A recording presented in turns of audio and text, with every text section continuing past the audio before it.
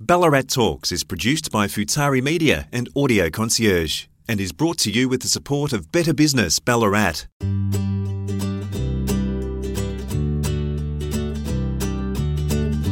Welcome to episode 6. I'm Chris Ashmore. For more than 100 years, Australians' love of beer hasn't changed.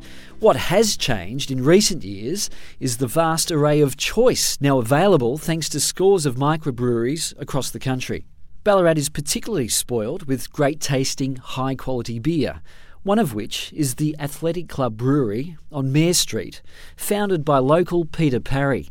The Athletic Club opened in 2016 after a ridiculously lengthy wait for council approval, a topic we'll talk about shortly.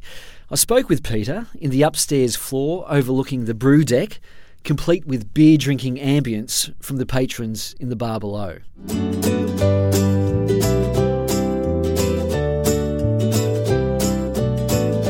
Peter Parry, it's the dream for many blokes to start their own brewery, but what got you started in this brewery and in this town? Yeah, look, yes, it is the dream of many to play around in their own brewery, but my interest in craft beers or making beer sort of started about 15, 16 years ago. I'd done a fair few tours through the States, in the Midwest, and I'd got interested in the really small community breweries over there where, you get a small town, smaller than Ballarat, and they'd have their own brewery and all the locals would go along. They'd make some interesting beers, and it was still all old style type beers, and they were all no preservatives, and the local community sort of got a hold of them and worked with the breweries because of the fact that it wasn't the big mainstream ones. The same thing happened in the States. They were all bought out by Coors or Budweiser or Miller and all the conglomerations that had come through there. But I got associated with those up in Wisconsin, and we use some of the grain from Wisconsin in our brews, and I really liked that style. So I come back after 2000 and started to get involved in looking at breweries and how we go about setting up those types of things. My previous job, I got to travel around Australia, so I got to look at other breweries that were in Australia too. And I retired for a short period of time, and then I thought, oh good, I need something to do because I was probably too young to retire, and this building became available, and I thought, oh, it'd be fantastic.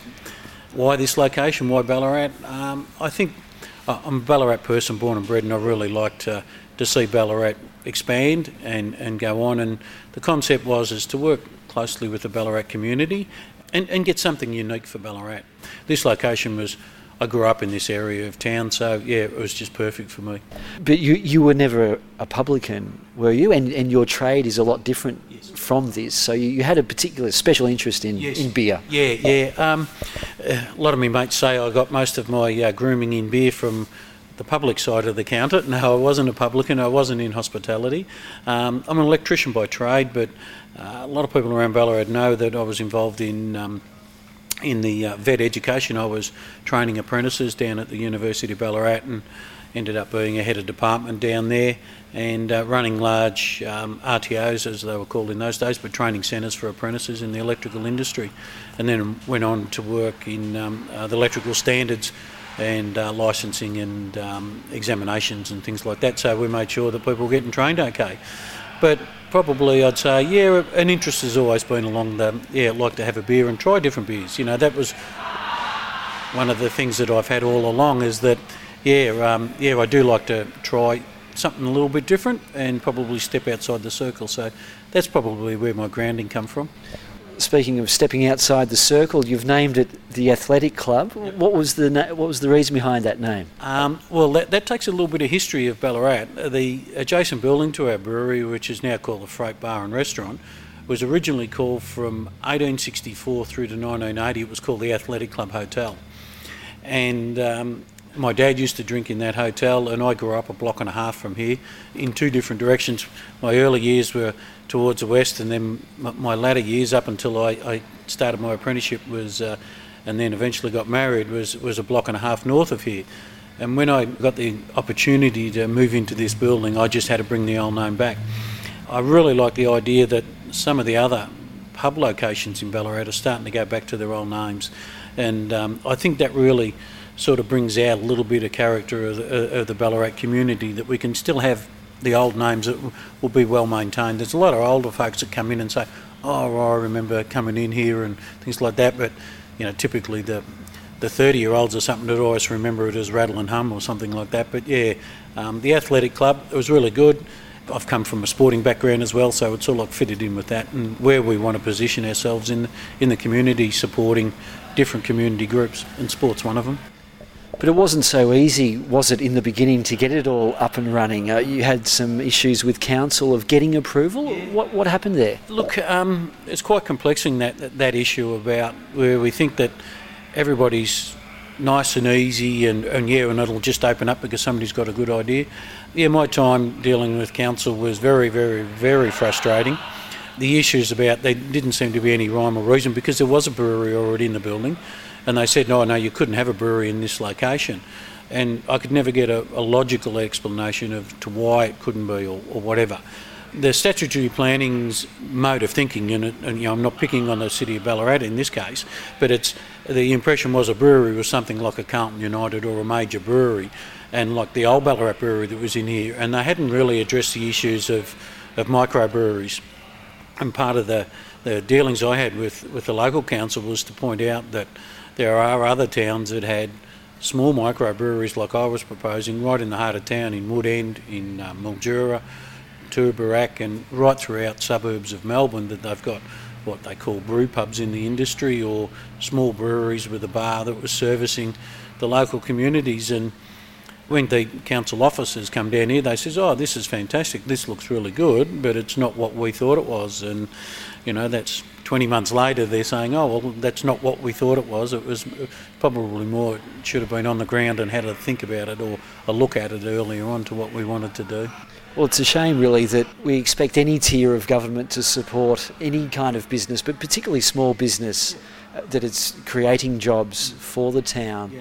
Look, I appreciate the point that planning officers have to do their job of make sure that there is controlled planning and where we do. It'd be no good if I was coming along and putting an offensive type industry within, or an offensive type operation within this area that would harm the buildings surrounding us. That was never going to be the case. It'd never be the case. So that was the point that it really got to me, is that it was about, let's really look at where it is. And at one time I pointed out, because they said, oh, well, you're manufacturing a beverage. And I sat in a meeting and I looked across the table and I said, well, we're going to close every coffee shop in Ballarat. And they looked at me funny, and I said, well, they take a grain, we take a grain, they crush it, we crack ours open, they put it in hot water and add some things to it and serve to the public. We put in some hot water, add some things to it, ferment it and serve to the public. What's the difference? And that was taking the literal letter of their law of manufacturing a beverage was the issue. And then other parts of statutory planning said that you didn't need a permit to brew or manufacture beer. You only needed if you had a licensed premises. And this has got a licence, so yeah, we had to go through that, but it should have been judged on being a licensed premises, not a manufacturing of beer. But it's good, we've moved on, and the business has been going since November 2016, and we're really enjoying it, and the people of Ballarat are. That's the good part about that I really like. It's not about something for somebody else, it's for the people of Ballarat. We get involved in the local community, and our beer is only sold in Ballarat at the moment because everything we produce gets bought up before we could take it out of town, so which is really good. Well, it seems that you are doing quite well, particularly with the guests you've got in today. But what do you think makes a successful brewery as a business? One, you've got to make a good product, something that people will enjoy to drink and be not too offensive on the senses, either via taste or smell. We've prided ourselves on trying to brew classic styles of beer. When we develop a beer, we say, does this fit within the parameters of what a beer style guide tells us? So one, it's good beer, and two, it's about the friendliness and the ambience that you have within the venue. One of the things that we do is we allow people on the brew deck floor, not so much when we're brewing and things like that, but of weekends for functions and all that, and people just come in and they give us a feedback to say, oh, we just get a great vibe from this. it's comfortable, it's warm, and in winter when we've got tourists coming in, they say, oh, that's really good because they've got this old cold bit about Ballarat. But, we've tried to set it up as an inviting place for people to come and enjoy and try different things. It's not a beer hall where you come and just guzzle beer. It's about where you come and we try to have about 6 or 7 different styles of beer on at the one time. So you can see from a dark beer to a hoppy beer to just a normal lager and different styles in there. So they come and enjoy the drinking of beer, not so much just I'm going to sit here and knock back 10 pots or whatever. It's about appreciating the different methods that we've used to brew our beer, and I think that's indicative of one of the things that's allowed the craft beer industry to grow in Australia. You don't use preservatives either. Is that a point of difference? Yes. Well, it's not a point of difference to a lot of other craft brewers, but it's a point of difference against the larger manufacturers. And look, I appreciate their fact. If I was going to buy XYZ beer, I would want that the same no matter whether I bought it here in Ballarat, whether I bought it in Brisbane, whether I bought it in Bundaberg. It doesn't really matter. And they have to go and do that to meet their quality control and everything else like that. That's the part about craft. Craft is if you get a craft dress or a shirt or a cake, it's not exactly the same all the time. And our beers are fairly consistent, but they may not be the same all the time. And I think that's the bit that craft brewers and craft beer, and it's been interesting just even over the last few months of where we've gone from craft beer to independent brewers to try and differentiate, because craft beer is craft beer. Craft beer is not mass produced and tastes the same in Bundaberg, Burnie and Ballarat. And I think that's a relevant point that we often get. I've got friends within the big players within the industry and say, oh, we brew craft beers now. And they don't, for the fact that it's brewed just the same as how they brew their mass produced beers. Our quality control processes and procedures here allow us to be consistent, because that's what people come to like, the consistency there. But we don't add anything to it to make sure it's the same colour or the same taste, or we don't put caramel or whatever. It's made up of the 4 ingredients of a beer, and that is water, yeast, hops and malt. Our processes allow our beer to be sealed from oxygen, and they're put in dark bottles, so we don't have to add anything to them to preserve them and keep them going longer. They will last a normal length of time of 6 or 8 or 10 months or 12 months. Depending on the style of beer, a hoppy beer should be no more than 6 months old, because the oils within the hop seep back into the beer and they lose their flavour. No matter where you produce it, that's the style of beer. A lager can last for quite some time, and sours, well, yeah, they can last forever. Well, consumers are getting more sophisticated in their understanding and education of the beer they drink too, so you can't put the wool over their eyes either. Is that right? That's right. 5 years ago, you probably would have called them a beer geek, or the hipster that would come in and they'd have the big long beard and the peak cap and a black T-shirt and be male, with all of those features. But now, surprisingly, we get both males and females in with a discerning taste for beer. And it's not surprising in the sense that we get some ladies in to say, well, I really like these sort of hoppy ones, or I like a bitter one, or I like a sweeter one. But we have male customers come in and say exactly the same thing. So it doesn't really matter which way we go. And our clientele is made up of all styles. It's great that we get early in the week. We usually get a lot of the retired, so they've got to be a little bit older, and they come in and they just like to have one or two, and they just enjoy the different tastes. More of a weekend, we get more of the travelling public, the people who come out of Melbourne, Geelong or anywhere in the regions that'll come just to try the beers because they've seen it or heard about it, and it's really good. And it's not just a demographic of the Brunswick or inner city cool cat that'll come along. We have them of all ages, which is really good. And you also offer the opportunity for punters to make their own beer. For somebody who doesn't know about the process, what's involved? Look, I've come from a training background, and I like to not so much educate, but make people aware of how we can go about that, and that was part of the business that I really, really liked. It's a small part of our business, but it's starting to expand. But I think on the people that have come in, we've had people that are are brewers, and they're just coming to refine their brew processes by working with a professional brewer or somebody that does it all the time. You know, the person in off the street or with a couple of mates or a family, or it's been given to for a birthday or, you know, a Christmas present or whatever, they really enjoy the fact that there's a lot of science about it, and it's a hell of a lot more difficult than what they thought it was, and they just thought it was just chuck it all in together and away we go.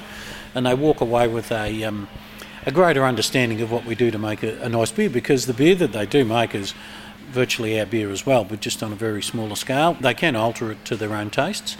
A brew session takes about 2 hours, 2.5 hours by the time you go through all the steeping of the grains and the boiling and the addition of the hops. And then after that initial session, they come back 3 to 4 weeks later, usually about a month later. We like to leave them sit there and ferment, and the longer we leave it, the clearer the beer gets. And then they'll participate in either canning or bottling the beer. And by being involved in the cooking and the brewing of the beer and the packaging of the beer, they're entitled to get a fairly substantial reduction in the excise for the beer. That's why it makes it so much cheaper for people. So yeah, it's a good experience, because we do an all grain brew, so you've still got a very wholesome and flavoursome beer that comes out as the end product. So yeah, it's quite good. You won't let them stuff it up? No. Oh well, we've got that overrider. If somebody wants to chuck in 2 extra handfuls of hops, well, you're going to have to wear it. But, you know, if they follow our recipes, they're pretty right. Now, Ballarat's developing quite a reputation for beer. There's the Ballarat Beer Festival in January and the Ballarat Brew Festival at the Mining Exchange. How important do you think are these events for independent breweries like the Athletic Club? Look, it's really great. You know, the people in Ballarat tourism, I think, are doing a fantastic job. They're supporting those types of events to come up. It really is starting to put a point of difference that, yeah, we want to be the brew capital of Victoria. It's quite interesting. Other small towns now get a couple of breweries, or they have a beer festival and say they're the brew capital. But Ballarat's always really been well serviced. The Ballarat Brewing Company, historically, it was the last of the major players outside of the Carlton conglomerate to be swallowed up. And, you know, and they were operating here until the early 70s, you know, but they were independent right until the late 50s. So Ballarat's always had a really good brew culture. If you went back to the gold mining days, every man and their pet dog, I suppose, was doing it in the tent, but yeah, they had all these hotels. But no, Ballarat's always been strong. We're lucky really in Ballarat. We've got 4 breweries in Ballarat, and that's a hell of a lot more than any other regional area. And we all get on well together, and we try to help each other and support, and we do some of our own promotions as well.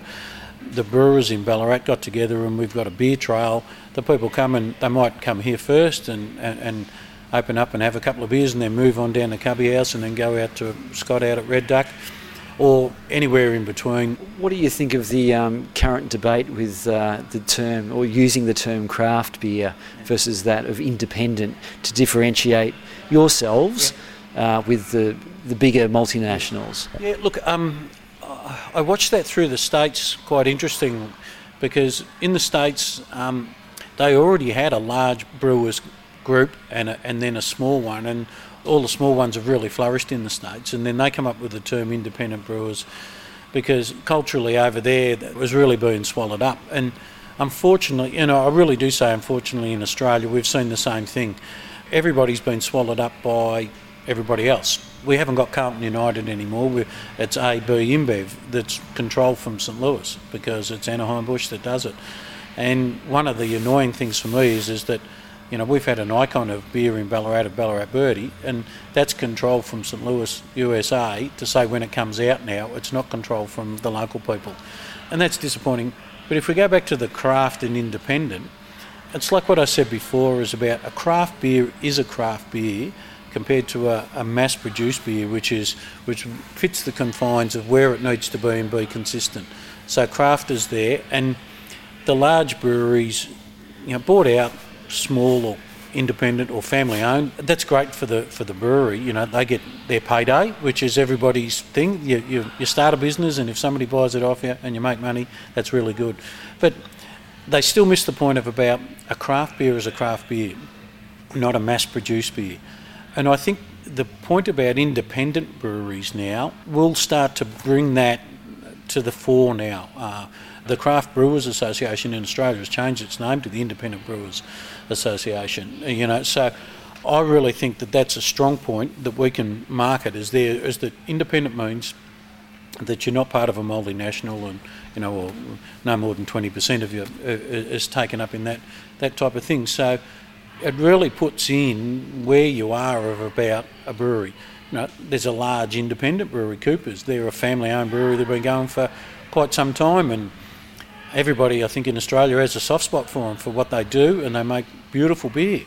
But they still are independent, and they're not going to be, we've all got to make it all the same to make it as cheap as possibly we can to get it out there, and it's got to be consistent and where we go. Well, final question, Peter. You've done well. You're doing well. What's the future for the athletic club?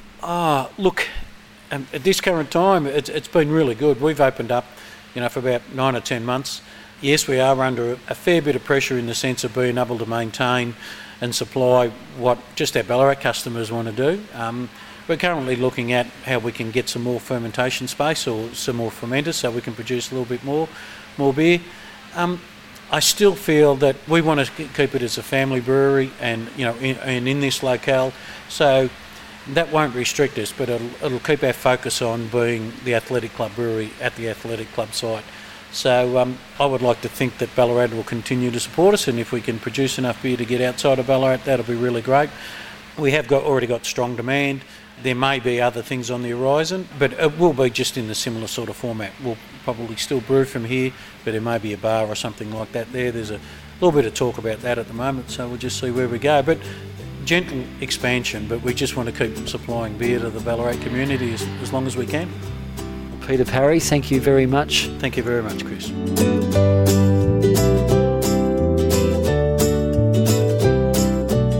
And that's it for episode 6 of Ballarat Talks. We hope you've enjoyed this week's story. If you have any suggestions for topics or know people with interesting stories to tell, please email me at chris@ballarattalks.com.au. Check out our website at ballarattalks.com.au. You can find us on Twitter or Facebook with the handle @BallaratPodcast. And if you liked it, please leave a comment or a review. This episode was brought to you with the support of Better Business Ballarat, a networking and mentoring community for businesses in Ballarat. The group meets every third Friday at the Hop Temple.